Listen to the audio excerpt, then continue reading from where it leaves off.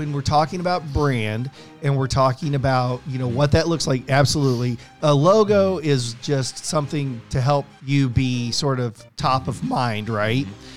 In the advertising world. But a brand is what you are, who you are, how you treat the people that you serve. That was Eric Bartlett, and this is Guild Stories.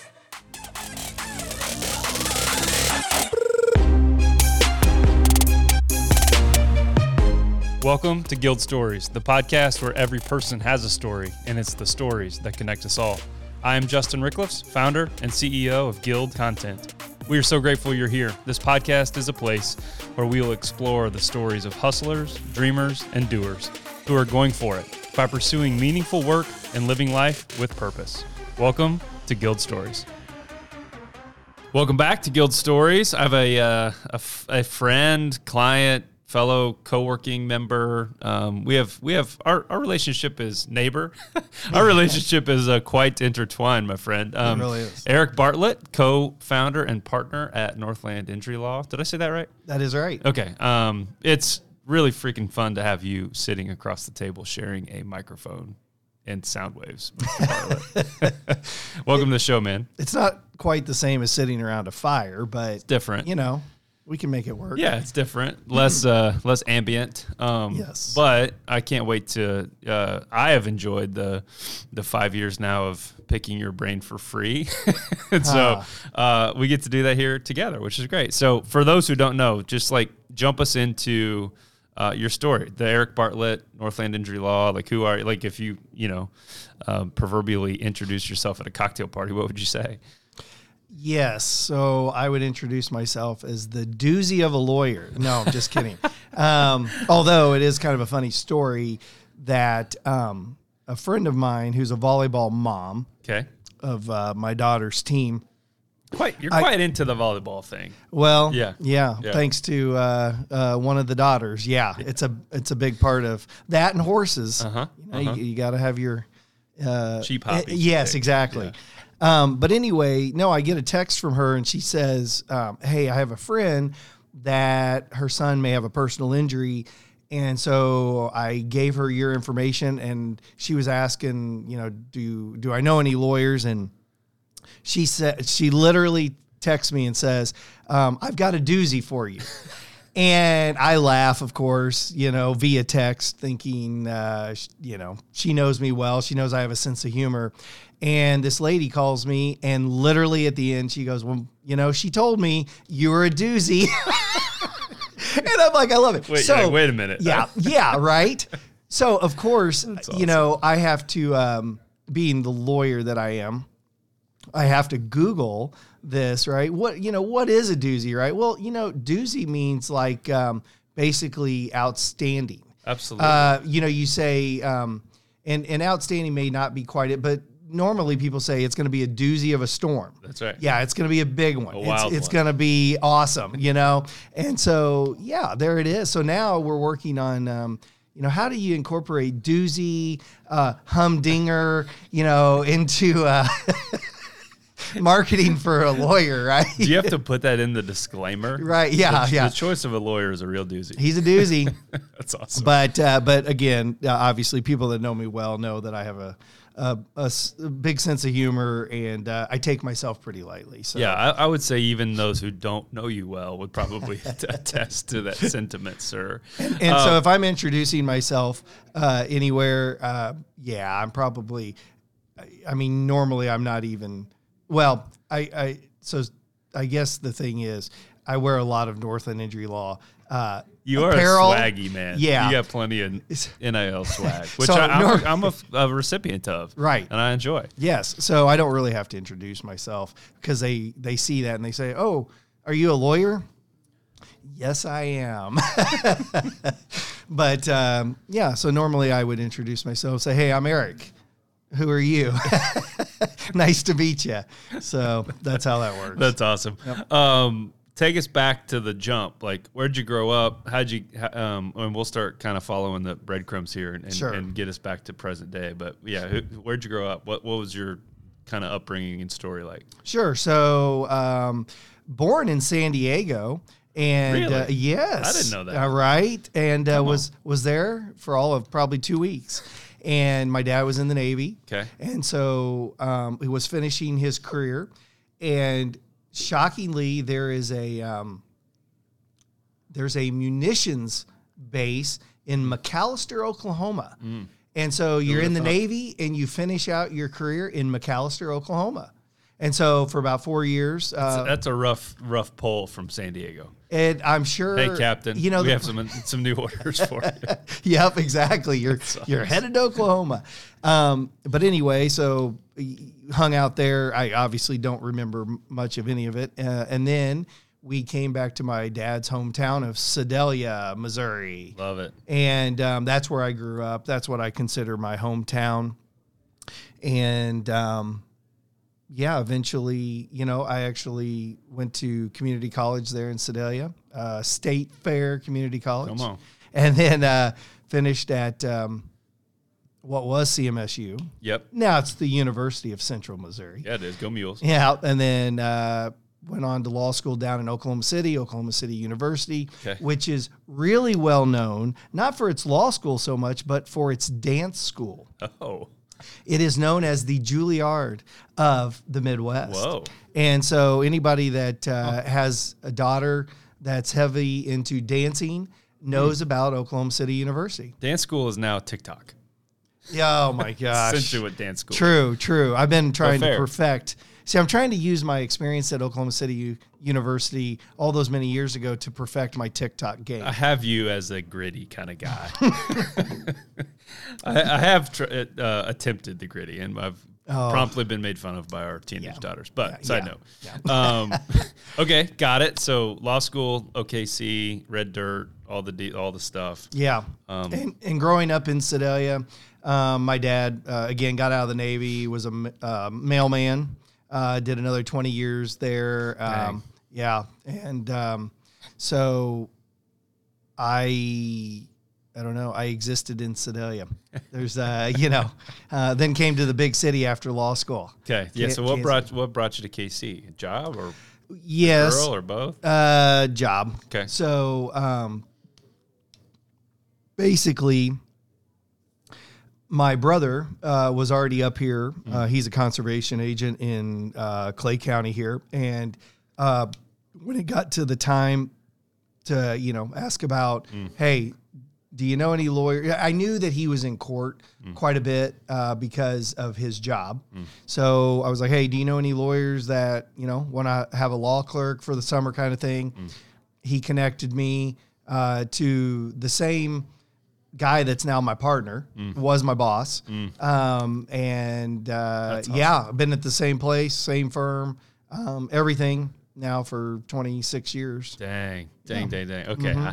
I knew vaguely the origin story, but that's really fun to hear it trace back all the way to San Diego. I didn't know those dots. And by the way, I finally, so I do these so 3 daughters, as you know. Yeah. I do these father-daughter trips at different ages. And for the youngest, Josie, her 8-year-old trip was to San Diego. Of course it was. And that was the first time. So 4 years ago, so I was 46. That was the first time I'd been back to San Diego. Yeah. And so I actually went back. I took a picture with her in front of Balboa Hospital, which is obviously where I was born, and did all that stuff. Awesome. And then was cursing my parents, wondering why we ever left. Yeah, why didn't we go back? I mean, San Diego is a far cry from McAllister, Oklahoma. Let's be and Sedalia. And Sedalia, Mo. No, but Sedalia was my dad's hometown. That's why he came back. And so that's where things needed to happen for him. That's great. So that's great. The path intersected with Melissa Bartlett where and when? Right. So I was a lawyer already. Okay. She was in college. There's a little bit of an age difference. And mutual friends. Yeah. I was still getting back to Sedalia, even as a lawyer, fairly frequently, and so we got introduced we kind of got set up. Love it. Yeah. Love it. So, and there it goes. Yeah. She's still hanging around you, man? I don't understand. I know. It's crazy. It's I crazy. really am a good lawyer. I have one of those too. I'm a real good lawyer. That's awesome. So the jump in and partner is Steve, right? Correct. Okay. So you go to work with Steve, for Steve, clerking, doing the like low on the totem pole, get it going job. What were those years like? Well, sure. So I clerked so it's kind of funny, between my first and second year of law school, I went to work. Do you remember Seventh Heaven? I don't know. The music / head shop. Oh, they sold CDs. Okay. Actually, they probably sold cassettes. Oh, yeah. back then. Yeah. Well, anyway, so my dad delivered mail there in Sedalia to Seventh Heaven. Awesome. Knew the managers well. After my first year of law school, I had no interest in doing law stuff. And so I was like, Dad, you got, same deal, just like I did with my brother. Hey, do you know anybody? So anyway, he connects me. I go to work for the summer at Seventh Heaven. Love it. Living my best life, going to concerts, just, relaxing after a really tough year.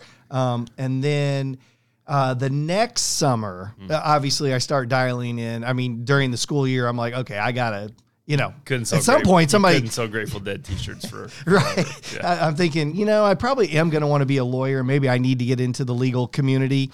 So then went ahead, reached out, and it was actually, so Steve, and then there was another lawyer, Max von Erdmannsdorf. Whoa. Yes. And Max was a very well-known lawyer. He was a trial lawyer, very skilled, very likable, had a great reputation.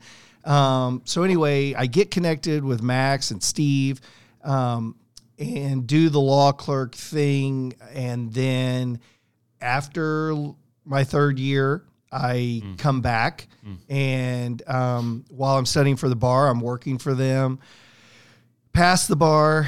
And then they had never they didn't want an associate. They didn't want a lawyer, and again, I will just attribute it to my whatever lawyering skills, awesome personality. I don't know, but I convinced them, hey, keep me on. And they did. And then we kind of rolled from there. That's awesome. And yeah, not surprised. I think I think this is true. At least it feels true in my mind. Let's say it this way, because it definitely was one of the first.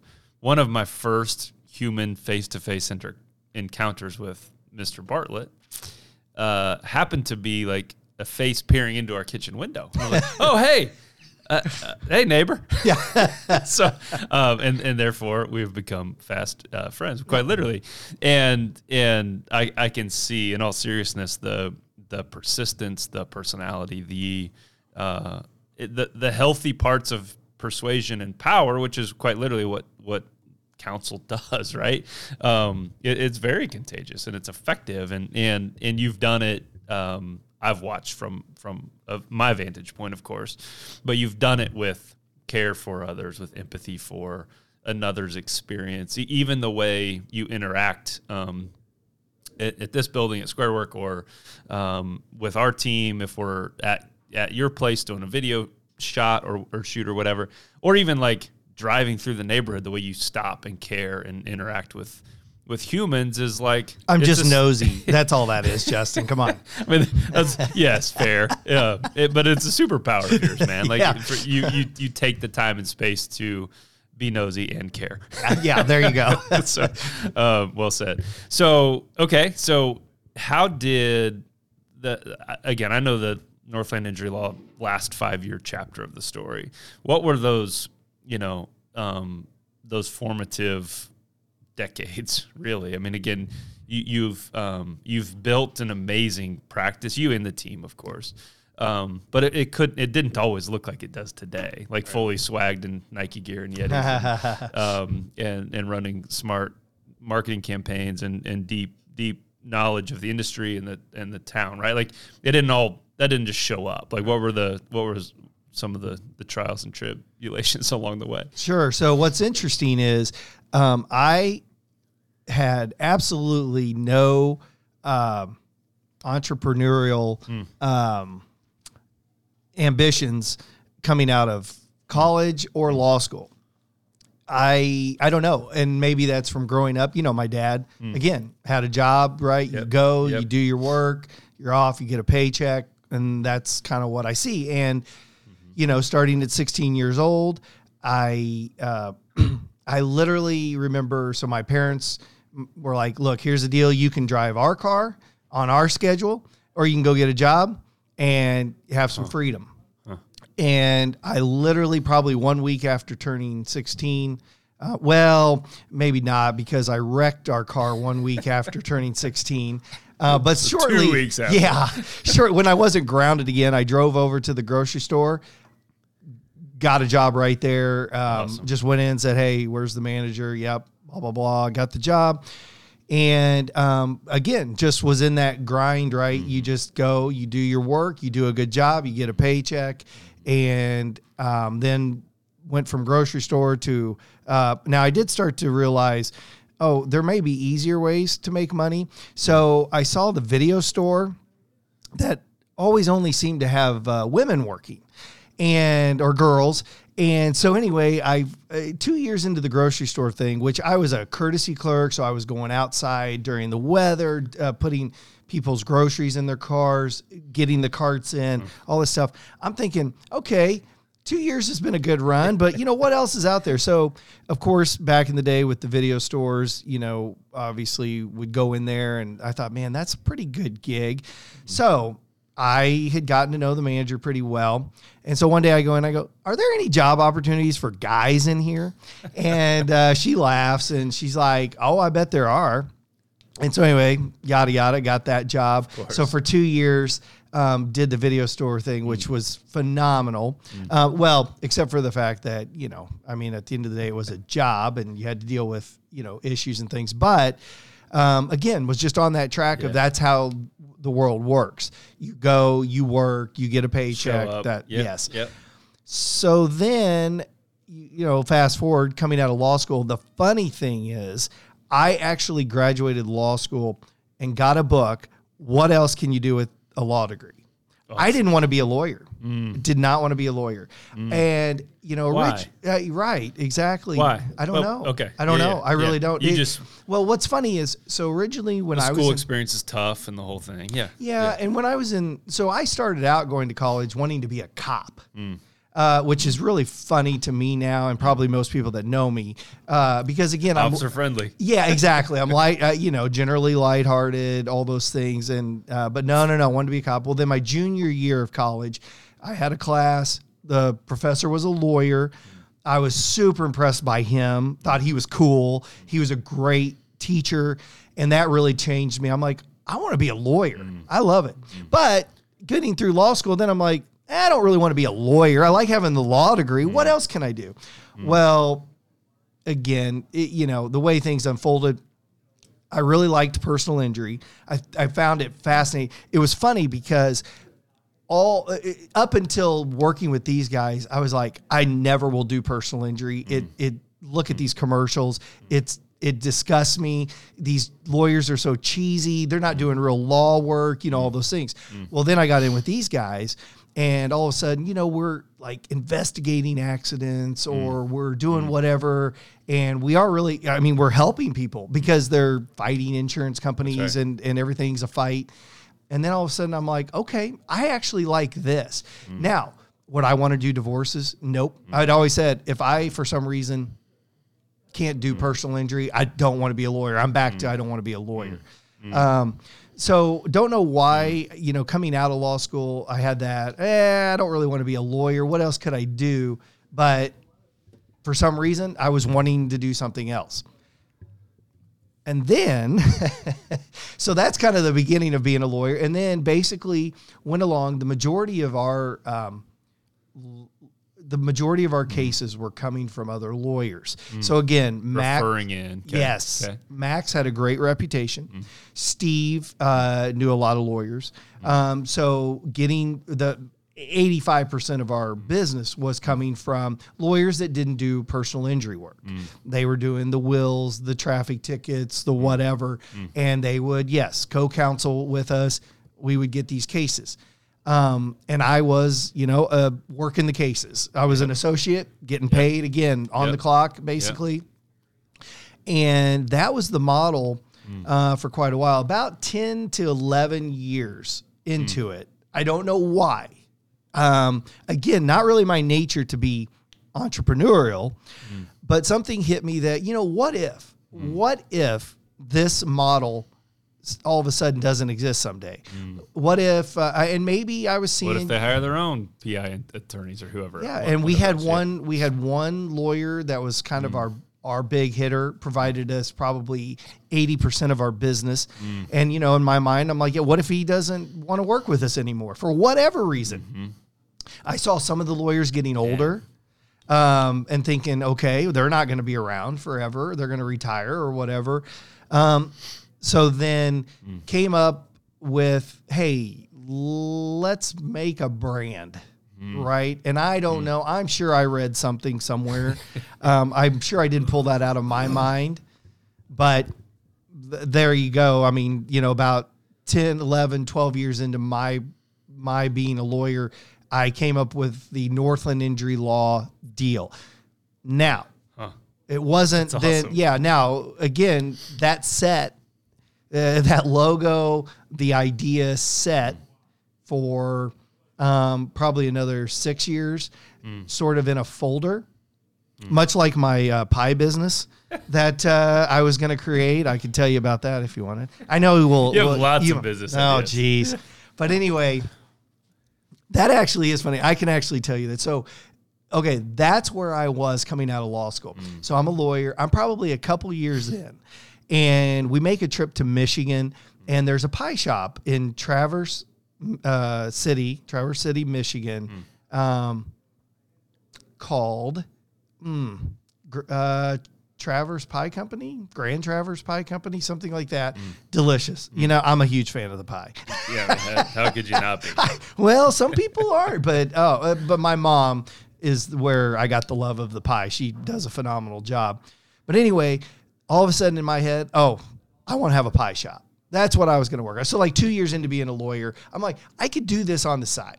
I could be at the pie shop at like 4 a.m, get things going, then hit the law gig through the day. And I mean, I had a notebook. Of course, this was back before we had iPads and computers were not the thing they are today. Yep. So everything was handwritten in a notebook. I still have the notebook, my pie business. And man, awesome. I was over like in Parkville, looking downtown Parkville. Ooh, look, that'd be a fun place to have a pie shop, right?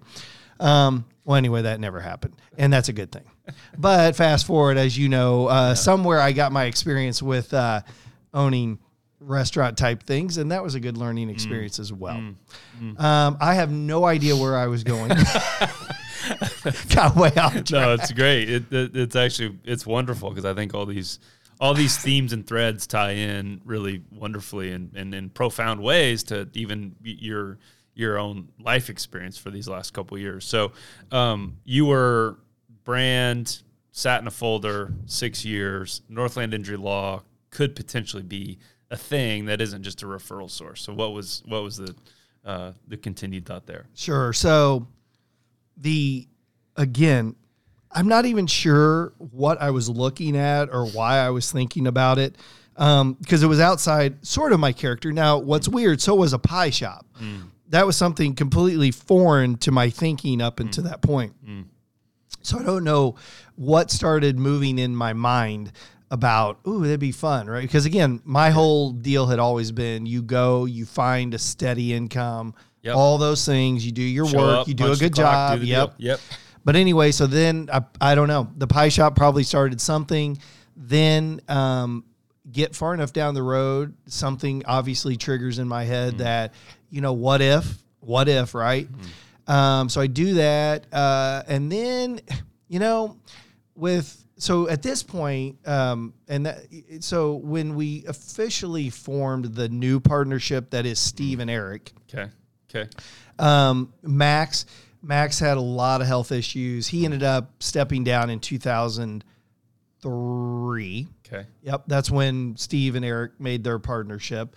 And so, now we're about 10 years down the road, let's say, and Steve, not quite 10 years, but anyway, I start floating this across to Steve. I'm like, I think, here's my thoughts and blah, blah, blah. And, Steve now is, became a lawyer in 1983, right after advertising for lawyers was approved. Huh.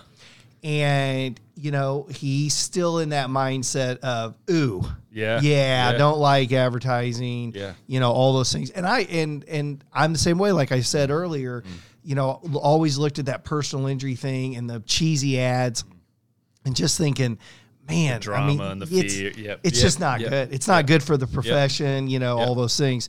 But anyway, I approached him. I said, Steve, I'm kind of working on this. I don't know where, what it's going to lead to, but I just think maybe another plan should be in place. And again, it was kind of funny because for him and his mindset, it was slower to think on that because again, we were always very happy to say, we don't advertise, we're known, our lawyers send us business. We're known for what we do.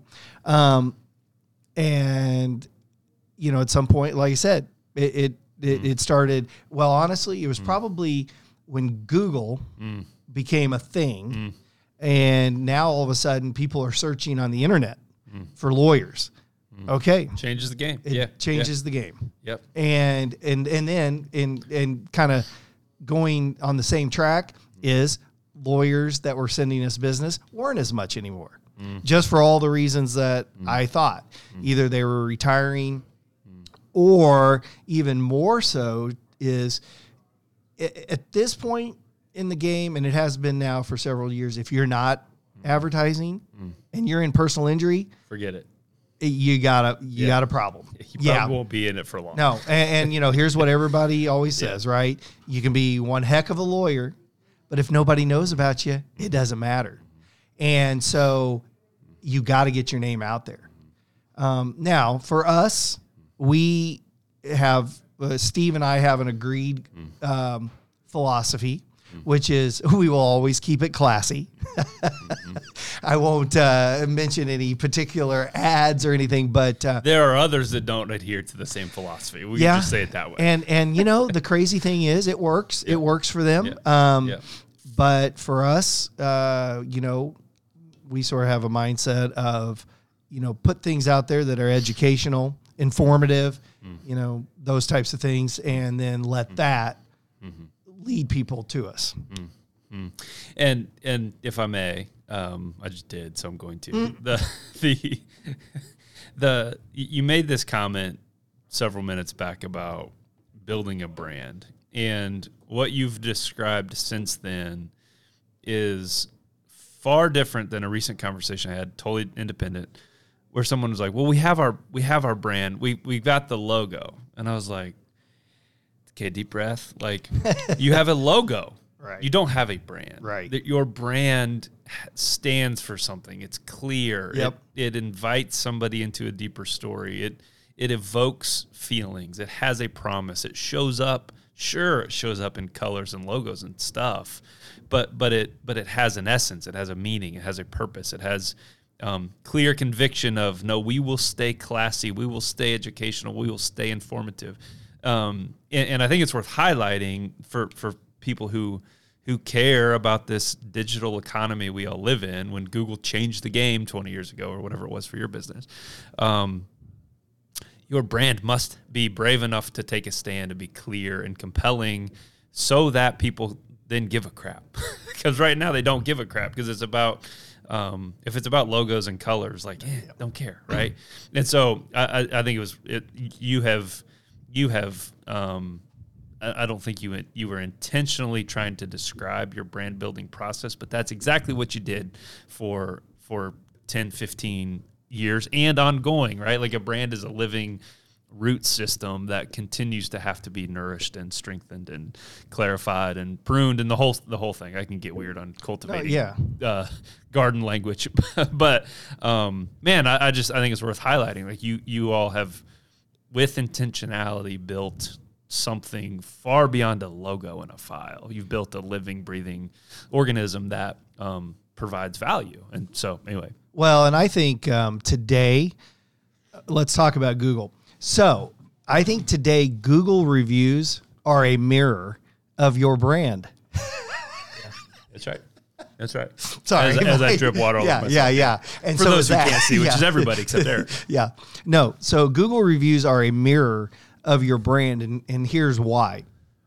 Because so within our firm, we talk about the importance of keeping in contact and keeping our clients up to date on what's going on. So, Justin, do you know probably the number one complaint people would have with their lawyer, or with lawyers in general, maybe I should say, is not good communication? I would have said either communication or stealing money, intimidation, or something where it feels like if I'm the client, I don't know what's going on, or I feel like I'm being taken advantage of. Yeah, and so the thing is, what we have to keep in mind is that when somebody, it doesn't matter, right? Any legal matter. Now, for me, it's obviously, okay, here's somebody that has never been hurt at work. Or here's somebody that has never been in a car accident. Or here's somebody that has never, what do I see, right? Yeah. Never been attacked by a dog. Whatever it is. Yeah. And they're sitting there going, okay, so I don't really know what the process looks like. And I don't know that, first off, things are going to take some time. There's going to be certain steps that need to happen in order to finally get to a conclusion someday. So they need to hear that, and they need to hear it sooner rather than later. I was just talking to a lady who went through a divorce, and she's like, my lawyer never told me anything about the process. She literally was like, she would talk to me, but she never said, hey, this is kind of how it's going to unfold. And so what's really cool, like in our firm, we are just wrapping up this entire email campaign, if you will. So for new clients, sequence, yes, that they're going to get over the course of their representation by us. That on the front side, we'll explain to them the whole overview. And then as they go through the process, we'll give them more details. Because now we're always happy to explain things, right? And we do. Yep. But it's also nice to have it in writing. Yep. It's also nice that to multiply your effort. Yes. Yep. And I'm putting in these emails that the clients get, they're going to get a video of me also explaining the process. Lucky people. Oh, I tell you, man, can't get enough. Lucky people. But no, the thing is, so when we're talking about brand and we're talking about, what that looks like, absolutely. A logo is just something to help you be sort of top of mind, right? In the advertising world. Oh, I've seen that. I know who they are. But a brand is what you are, who you are, how you treat the people that you serve. And that's where we really, everybody that works with us, they know, our clients are who we are. Without them, we're nothing.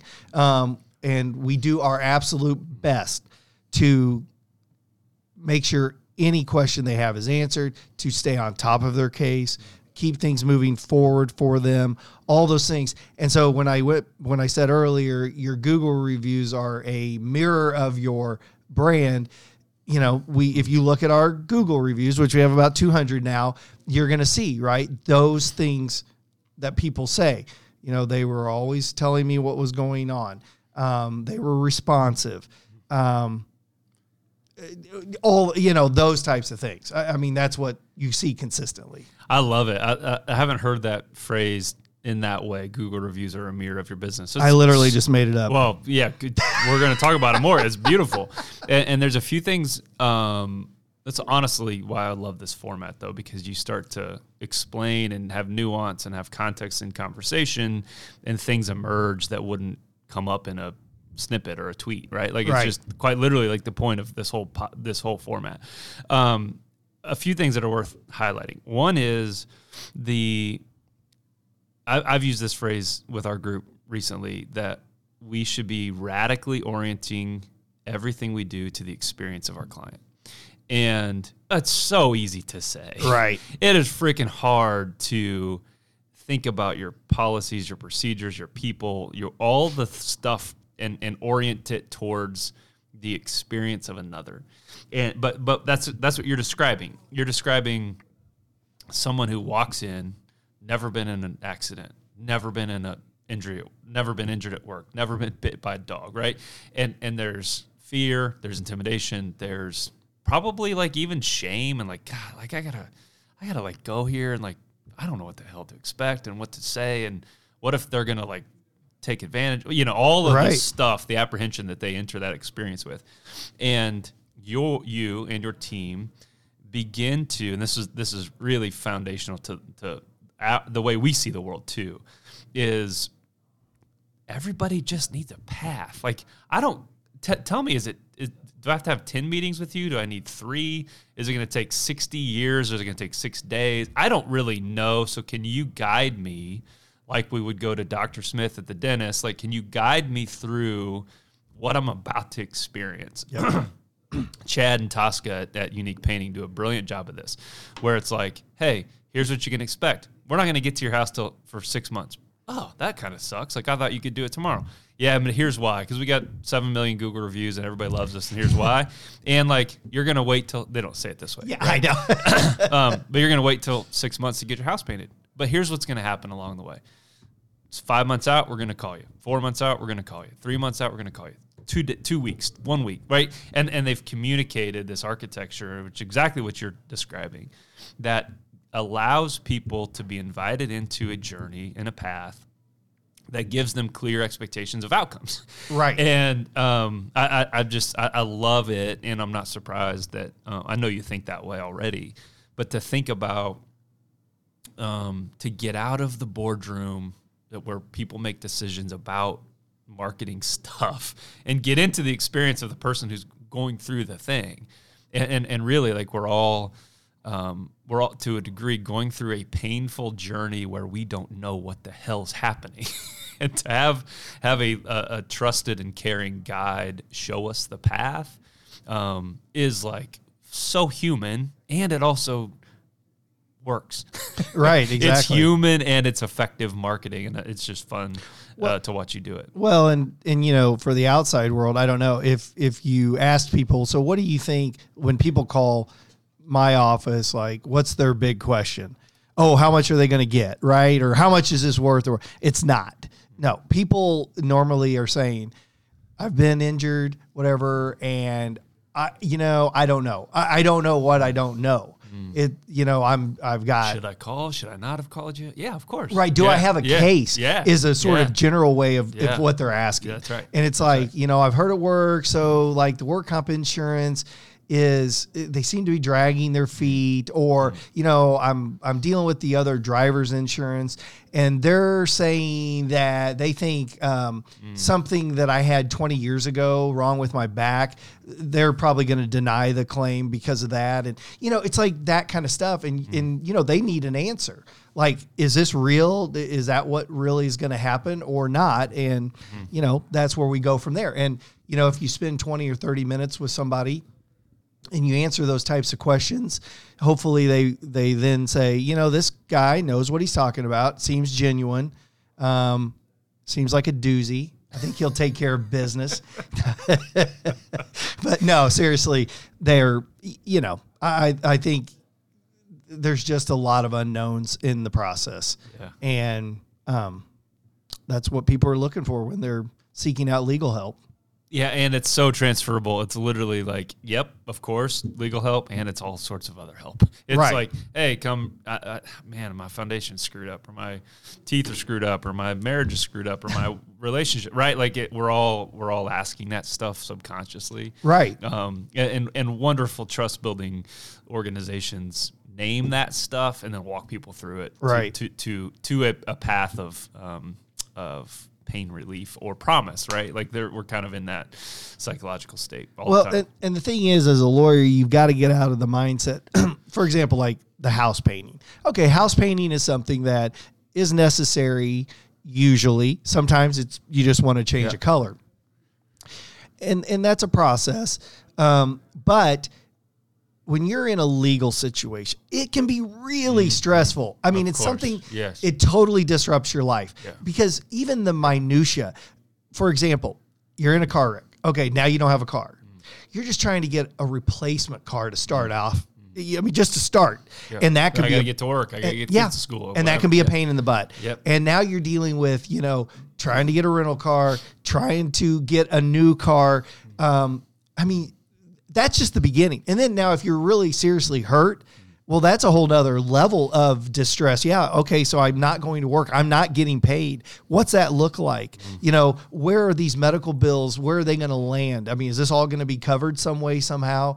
There's just a lot of stress that goes with it. And so as a lawyer, what we have to keep in mind, and I think we do a good job of it, is okay, my job is to go fight with an insurance company, do all the things, get my clients a good result. But it's a huge part of the counselor part of the job. And you got to take your time. You got to be compassionate. You got to have empathy, you got to draw on your own experiences of being involved in things that are stressful and think, how would I like to be treated? Yep. And so, again, that's what we strive for. That's amazing. Yeah. That's well said. And I connect it quickly to like, a physician who probably knows all the right answers, but who is quick and sharp and like, I don't really have time for you and your thing, your number. You're like, man, I'm already backed up and blah, blah, blah. Right. Like that individual, we've been on that side of it as patients. Right. Yeah. It's brutal. And it's like that or girl's like, they're an ass. I'm like, they didn't see me. They didn't know me. Like I'm a freaking number and I've got a prescription now. Great. Totally different, even if it's like literally 3 minutes. Yep. If it's led with a question, if it's given a little bit of space and pause to like let the person speak, for God's sake. And number one, again, goes back to number one complaint, right, is communication. And if you roll in and you're just telling people how it is, this is it, it's all business out, they're not happy. They're not happy. And they're that's not heard or seen. Yeah. No. And the doctor example is absolutely perfect because anybody where the doctor comes in, sits down, says, hey, tell me what's going on. I'm so sorry you're experiencing that. And spends 15 minutes with you. You're like, man, that person was really nice, seemed to really care. Yeah. I like that person. Yeah, I want that person to be my doctor. That's right. That's right. And otherwise, and that's the same idea, right? With a lawyer, if you come in and say, oh yeah, we can get you money and we'll get it wrapped up for you. You just need to sign with us. Let's go. And that's it. They're going to be like, whoa. Yeah. I don't know that I'm trusting you. Yeah. Brakes. Yeah. So how about talk to them a little bit, ask some questions, find out, what they're experiencing and, deal with that. Man, that's incredible, Eric. It's, as you know, I could talk about the brand building and marketing stuff all day long. And maybe we should pivot. Sure. It's an awkward transition, but I do want our listeners to the extent that you want to share, like, man, you had an experience that has been a pretty profound and I think life-changing one with, not to be too dramatic. And again, I don't know how much you want to share or not share, but, COVID, man, like you had a real thing and people praying for you and walking through some tough stuff with you. So to the extent that you want to share, well, sure. Tell us about that. Well, I got hammered by COVID and was really sick back in August of 21 and but made it out on the other side. It appears, after being hospitalized and all of the things, so that I'm actually, I feel great. I think I'm back to pre-COVID status. It's taken months. Pre-COVID shenanigans. Exactly. I still have my lung capacity. I can talk, as you hear, loudly. So often and loudly. Yeah. So, so there's a couple things with COVID. Now, what's interesting is COVID itself, as bad as it has been on the entire world, it kind of represented the shift for Northland Injury Law. So up until March of 2020, we were rolling along. We were doing some of the things like where, we wanted to make sure people were searching on Google, those types of things. We were going to show up. We had one billboard at North Kansas City, and had done that for 2 or 3 years. And the only reason we did that is I literally got a random call from the guy that has the board and said, would you be interested? And up until that point, I remember I was at Chipotle having lunch with somebody. I get that call and I'm like, wow, I never really have done billboards or anything. But I said, okay, sure, we'll do that. You got a deal, to be clear, also. Yes, no, it was. Yeah. It's definitely definitely reasonable, especially in the world of billboards. It's ridiculous. But anyway, so we did that. It's one of those things that's hard to gauge, right? Billboards, you don't know what exactly they're doing. Like maybe twice a year, you have somebody say, "I'm calling you from your billboard," but otherwise, you're hoping that people are just driving by. It's in their mind if they need you, and they're Googling. They're going to go, "Oh yeah, I know that name." I remember them. Yeah. Okay. So again, marketing wise, sort of about 50% effort, still relying on referrals and things like that. Well, then COVID hits, and it's funny because it takes that for me. All of a sudden, all these billboards are showing available. And at that moment in time, when there's like little traffic on the roadways, I'm like, maybe it's a good time to buy billboards. So I call and, all of a sudden, now we have like 8 billboards. And what's interesting is, of course, when I was first doing it, I was getting deals because it's COVID and nobody's on the roads. That's right. And they're just happy to put something up there. Yeah. Besides your ad here. Yeah, exactly.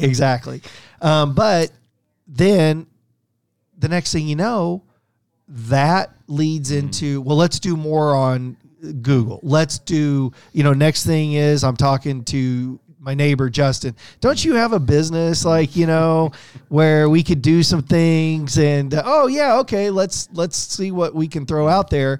And next thing you know, again, I'm just all geared up to really get the Northland Injury Law name out there. And all of a sudden what you find out is, wow, there's a lot of people that need your help. And I didn't realize that it was there. And so COVID has been horrible, again, to the world, to me personally, but it also served as a turning point, if you will, in where Northland Injury Law, I think, is headed into the future. Man, it's, again, as per usual, you've given lots of wisdom and nuggets in this, even in this conversation around COVID, right? Like the reality is you had been building that foundation for a decade or more. I mean, work-wise, 2 decades plus. Right. But this ecosystem, root health, nourished brand had been in progress. And it wasn't like, oh, now we can do a billboard and people will know, right? It's this this compounding. I had this amazing month of January where it was consistent. Looked at every penny every day. Worked out 29 out of 31 days. I had this amazing month to start the year. Shit hit the fan in February. The first 14 days, I'm stressed out, eating like crap, not working out, right?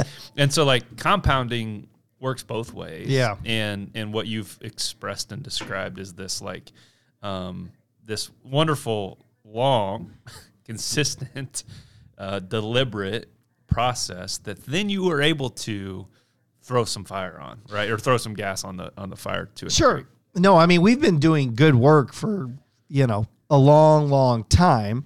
And the lawyers, like I said, the people that were sending us our business knew that. They kept sending us the business.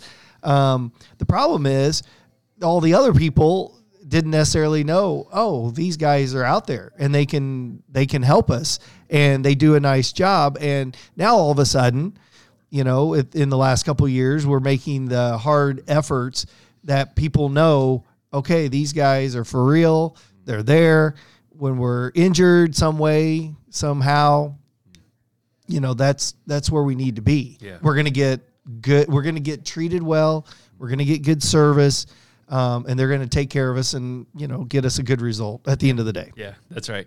Last thing I want to highlight, well, first also acknowledging, I don't know, we've done this a million times personally, but holy smokes, man, like what y'all went through and the scare and the reality of all that was really tricky. And I am personally and obviously deeply, profoundly grateful that you're on the other side of that thing, because that was a scary stretch. Yeah. But the other piece you said very naturally and authentically, but it's worth highlighting, is you didn't realize how many people were out there that needed help.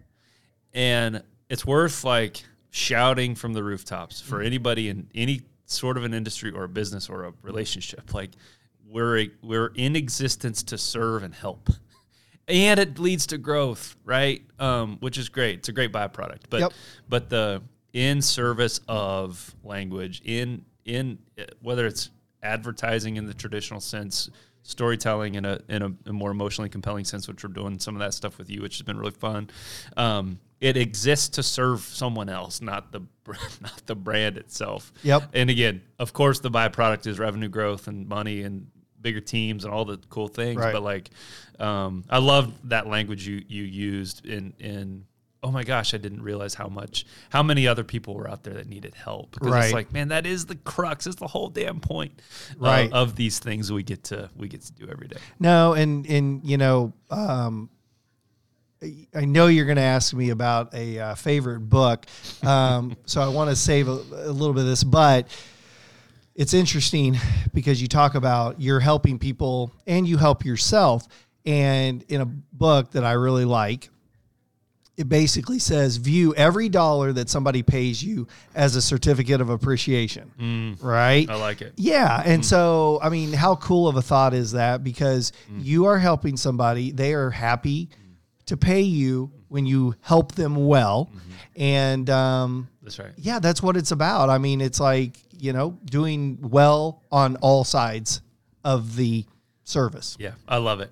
I've got two practical questions, Sure. and then we'll round it because I know you got to bounce. Okay. And I should probably do something with my job today too. But it actually relates to this. So over the years, as you've shifted mindset from work at Blockbuster guy or whatever it's called. Aardvark Video. Even better. And you know why? Even because better. The 2 A's put you at the front of the phone book. Oh, so the people that were owning Aardvark Video, they had the entrepreneurial mindset. That's way better than AAA Video. That's brilliant.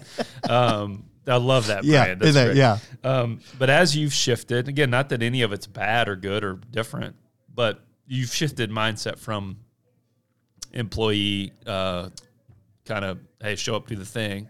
Love employees, need lots of them. Right. Everybody, like it's great, and nothing wrong with that mindset. But you've specifically shifted to owner and growth mind, kind of more face and brand builder, right? I think that's fair to say. I think that's fair. That journey has come with lots of different areas. So I guess my direct question is like, where do you focus your time today?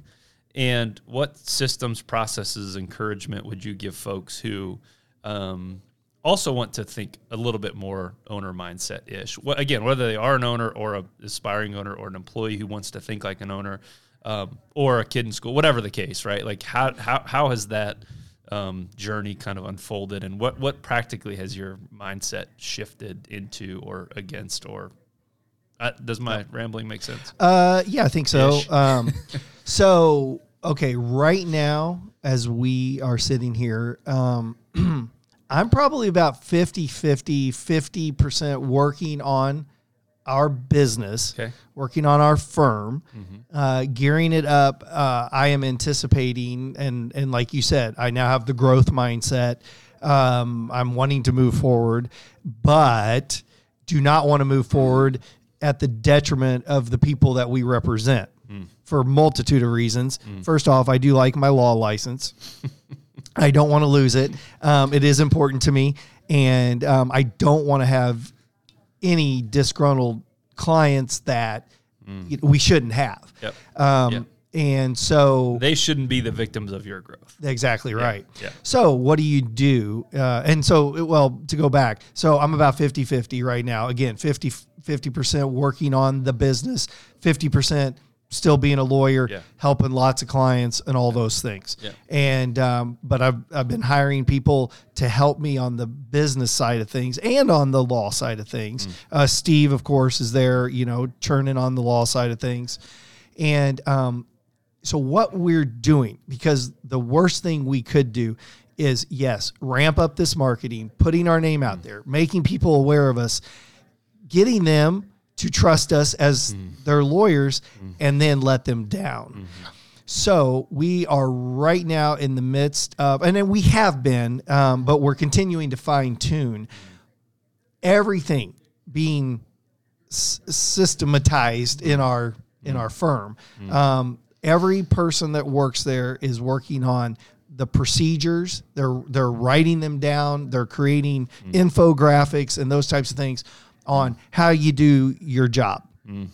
That will go into a centralized area. And then that way, as we bring in more people, we can say, here's where you go. And, then if you have questions, let us know. But this is how it's done. The other part of it is when, Becky has to jump in to handle something for Angie. Becky can refer to Angie's playbook. Exactly. Yeah. Yep. And we don't miss a beat. And so the systems are huge. I mean, everything that I've learned is that you better have it, because again, especially if you do grow and you don't have that, you've got a crap show. And then you're going to have everybody's going to be unhappy. Not only are your clients going to be unhappy, the team is going to be unhappy, because everybody's like, what the heck? And I will tell you, I mean, we're working through it right now with growth and, nailing down all of this stuff. And there are growing pains regardless, even as we try to do this. Totally. But we're getting there, and awesome. I think we're going to be ready to, rock and roll and bring on a lot more people, client-wise, team-wise, all the above. Yeah, that's awesome. That has been our at Guild Content the biggest struggle over the last 12 months, and we've got such a wildly talented and caring team who frankly are helping my deficiencies. Right, like I'm not systems and process. I'm like, dude, let's go, and it's 30,000 feet, and I can see the forest and the trees. Who gives a crap about the bark? Like, what are we doing? Right. You are slowing the progress talking about the bark, right? And everybody's going, time out. Hey, come back. Like, let's document and to your point, systemize how we do this so that it's free to then be creative and flourish. And it's not a restraint. It's actually a wonderful freedom mechanism. Well, and the other thing is that, okay, so there's some point in the life cycle, right, where everything runs through you. I mean, Justin was Guild Content. So then as you bring people on, Justin is Guild Content decision maker. And then, Eric, Steve, right? We're then as you grow, it can't be that way, because 1-2 people cannot have all the decision making. You can't white knuckle it, man. No, because then, like you said, it bogs down. Yeah. So that's why you got to build out the systems so that people know what to do without having to all run through 1 or 2 people, and things can keep moving. And that's why it's so important to have all that laid out so that you keep moving. I love, I love how you highlighted the team is building out their individual roles and responsibility. Maybe not role, but they're building out their individual processes and procedures. I'm sure it then gets approved and it folds into an overall architecture and a process map. But they know, Becky knows her role way better than Eric knows Becky's role. Yes. I sure hope. Eric might have thoughts about how Becky might add more value or do something different, etc. But Becky knows Becky's role way better than Eric knows Becky's role. I'm preaching to myself here, right? It's like, hey, our team and other teams, but like, let your people have the freedom and the responsibility to own. And again, that comes with that flexibility and that autonomy comes with like a deep-seated inherent responsibility need.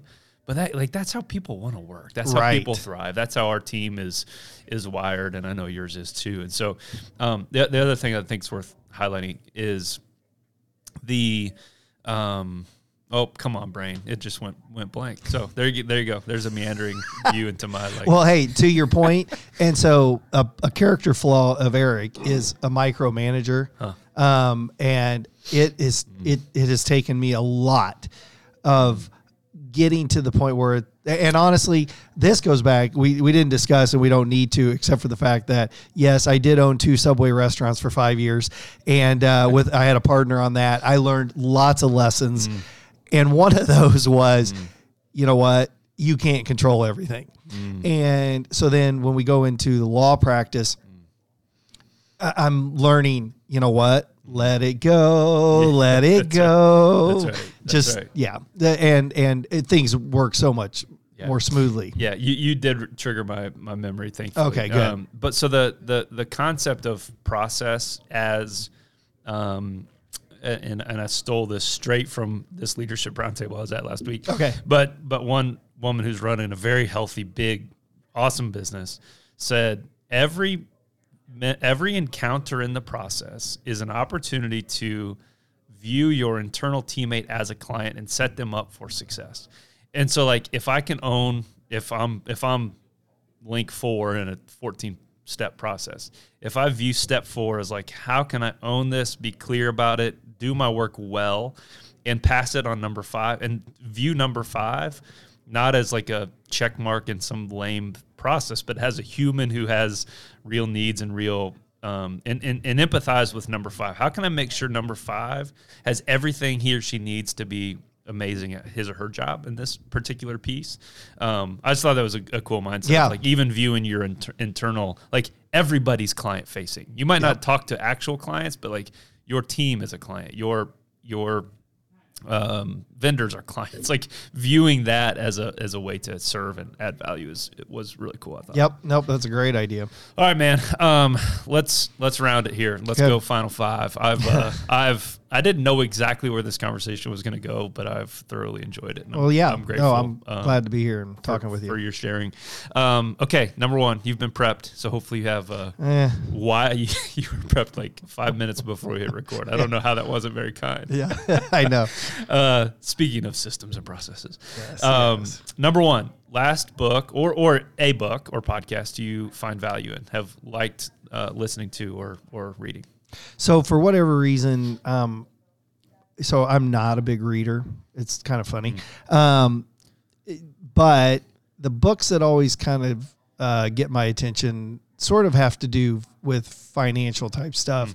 And the one that I did just refer to a bit ago, which was called The 10 Commandments of Making Money. And it's by a Jewish rabbi. And it's fascinating. It literally, he kind of talks about the, just like the truths that come out of Jewish culture and, the successes. And like I said, that tidbit that I gave you earlier was just so cool, right? It's just like, yep, every dollar somebody pays you is a certificate of appreciation. That's there's awesome. There's just cool things like that. It's about, the more people right? The more people you're going to have an influence on, and that's good for you. That's good for them in theory, that's good. I hope to always be a positive influence. Yeah. So that's good. And then another book that was kind of a mind blowing one to me was, it's called Fortune's Children. It's about the Vanderbilts, and it's about the disaster that were the Vanderbilts. And I'll get the numbers wrong, but Commodore Vanderbilt made the Vanderbilt family the world's richest family, probably around the 30s. Okay. And within... They lived in Biltmore, right? North Carolina? No. Okay. That's one of the sons. Got it. So this is the crazy thing. This family, the world's richest family, they blew all the money within about 50 years. Ugh. And it's fascinating. And what were they doing? So they were out spending the crazy amounts of money that they had. And by building Biltmores and building mansions in New York and building mansions in other parts of the country and they wanted to be basically aristocrats of the United States. Fascinating, because I'm always interested in, I'm a longtime Dave Ramsey guy, try to stay within your means, all those things. And it's always fascinating to me that they had basically an unlimited amount of money and they frickin' blew it all in about 50 years. Man. Yeah. I mean, like, to the extent that people were literally nearly penniless in the 70s. Jeez. Vanderbilt people. So, and there's Vanderbilt College, right? Which the only reason that's there is because it wasn't that they were big philanthropists internally. They just needed to offload money. And again, it's all in that, but it's really interesting stuff. So it reminds me, I just read through or listened the Psychology of Money. And I forget the author's name. Brilliant guy. But it's like, man, it's a disease in humanity. It doesn't matter if you made 10 grand, 100 grand, $1 million bucks. Like the thirst and quest for more, has eaten up everyone along the journey. If you're not careful and diligent and paying attention to, and to your point, systemizing even your finances, like different topic. Would love to have that conversation. Well, and the thing is, in my world, I am oftentimes responsible for putting decent amounts of money into people's hands when they get a settlement. And I do my best. I say, do you have a plan? Because this could last you or it could go quick. Yep. And but most people aren't used to getting large amounts of money into their hands. And so, I feel like that's another part of my counselor part is making sure, I'm not just sending them out the door with no guidance. Yep. If I can offer some. Yep. That's amazing. Yep. What would you do right now if you weren't afraid? I would strip down. No, I'm just kidding. I'm sure most people say, got real awkward. Yeah. I'm sure most people would say they'd jump out of an airplane, which by that. The way, I would if I wasn't afraid. Lots have said that. Yeah, but man, I don't know. What's funny is I don't know. I just sitting here, I don't really fear it. I don't go, oh my gosh, I don't worry. I don't have economic insecurity. I don't worry about, health, even all those things. I don't know. I mean, it's really a tough one. Like I said, I really would like to jump out of an airplane, but I never will because there's the whole idea of why would you? And sure enough, with my luck, that's the one that, that one didn't work. 0.001%. Ugh, shoot. Sorry, what's the, what do you hear often on that question? A lot of airplane talk, a lot of, let's see how best to concisely say this. Yeah. A lot of topics around like, hey, I would either start a business, grow a business, start another business, not be as, and really like, I'm not surprised by your answer because you kind of, COVID forced you to kind of pick this path a little bit more specifically, but there's sometimes some hesitancy to go for it.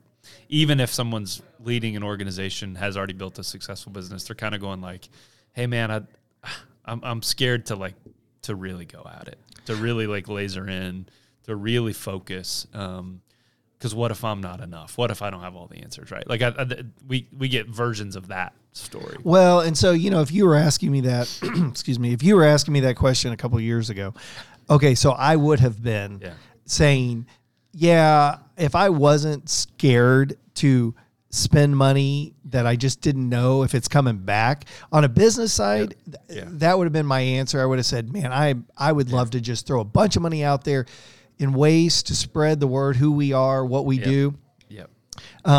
But now I'm not scared because you've done it. I've done it, and guess what? It works. People do know about us, and things have gone up from there. Yeah. So awesome. I'm not. And the other thing is, I'm not. A lot of people probably they may say like, "Oh, I'd retire. I just quit," or "Dude, I have no interest in retiring. I have no interest in quitting." I don't necessarily always want to grind, 50 hours a week or something, but no, I'm pretty good with everything. That's awesome. Yeah. I love it. Favorite t-shirt is? Well, so generally speaking, my go-tos, I have 2 shirts that Melissa, my wife, has bought me, which are both have mountain bikes on them. Nice. One says Nature Calls, and then the other one says Let's Ride. And those are kind of my go-to t-shirts generally, and probably because it always makes me happy inside, right? I think about, except for the time I broke my ankle. But I also did buy this sweatshirt recently that Melissa absolutely hates, and it says Hustle on it. And it has it's like the an element from the table of the periodic table of elements. Yeah. So it has like HU, and then it has it says 24/7, 365. And the only reason it's kind of a joke because one of my things around the office is I'm always saying, let's hustle, let's go, hustle, And so of course, when I could find a shirt that said it and really have my teammates, going, oh my gosh, like this is what he needed. But anyway, That's great. Those are my shirts. I love it. Favorite place on earth is? Yeah, so here's the thing. I'm going to go 2. Colorado. Come on. Anything of that nature, I just, Colorado, right? And I know you're a big Colorado guy. Summer, it's fun. It's beautiful. Winter, it's fun. It's beautiful. 100%. 100%. But guess what? I don't mind a beach either. So it's just what you're up for. Yep. So, That's good. So, Florida. Into all that. And then last one, my friend, when it's all said and done, what does Counselor Eric Bartlett want to be remembered for? Being a doozy. No, just kidding. Mic drop. Yeah, that's right. Please drop the mic. Yes, no kidding. What's funny is I don't know if I have I don't know that I've gotten there yet in life. I mean, I've hit 50. I feel like I'm 25. So I don't often reflect on, I really don't go around going, man, I want to leave a legacy of something. I probably should. I'm always thinking, I'm in the moment. I am looking forward, but I'm wanting to make sure I'm doing a good job now, helping people now, delivering now. And I guess, down the road, I hope that builds its own legacy. How's that? I love it, man. But I don't do anything right now going, I want to be remembered for. It's just not it's not in my character. But man, I think it's perfectly said actually, because I think those who know you and those who have gotten to know you over this last hour have felt your presence. Like you quite literally are in the moment. Your presence is real, and in this age of massive distraction, to command someone's attention and to be present with them is a damn gift. And I'm really I'm grateful you would share your gifts with us, man. Thanks, Justin. It's been a doozy, right? Oh yeah, for sure, dude. Like I said, I just love that. It represents people that know me well. No, I don't take myself seriously, and it's fun. And by the way, I should say I do hope that at the end of the day, my kids don't hate me, right? So it's the that's what you're always striving for. It's the now I'm blanking on it. The Walker Hayes, the AA song. He's like, I'm just trying to keep my sons out of jail, my daughters off crack or whatever. Right, exactly. Well, and you and I both know I have 3 daughters. You have 4. This is both true. It's, right now it can be a tricky little deal with the ages that they're at. So yeah, it's worth explaining one. This is a today story. Tuesday, it happens to be recording on a Tuesday. This will drop on a Wednesday. But it is Tuesday morning. That is my carpool take to school day on the week, which, side note, the carpool middle school thing is amazing because we get one day a week. Yep. Brooke has more pickup duties, but the take to school at 6:40 a.m. one day a week is a game changer. Anyway, pick up one of your daughters, pick up another boy, pick up another girl. Have two of my own, 5 kids in the car. 0 words spoken. Yeah, right. It's the most awkward. No. It is the most awkward 20 minutes. It's a tough morning. It's brutal. And I've done it twice. Yeah, it's every week. And I felt insecure. I was like, is this how it is in everybody's car? This is brutal. Because I'm like trying to talk and it's brutal. No. On the way home from school, different story. Yes. But the 6:40 a.m. middle school. Yeah, just turn the radio on and just move along. There's nothing to see here. It's unbelievable. Where can people follow along on the Northland Injury Law story? NorthlandInjuryLaw.com. Yep. And on Facebook, all the social media, we're on there a lot now and always updating. You're the man, Eric. Thanks for your time, my friend. Thanks for having me. As always, thank you for listening. Your attention is super valuable, so thank you for giving it to us. If you're a fan of the show, please go rate and review us wherever you're listening to this. I would really appreciate it. Until next time, when we get to share another great conversation with you, have a great week and let your life tell a meaningful story.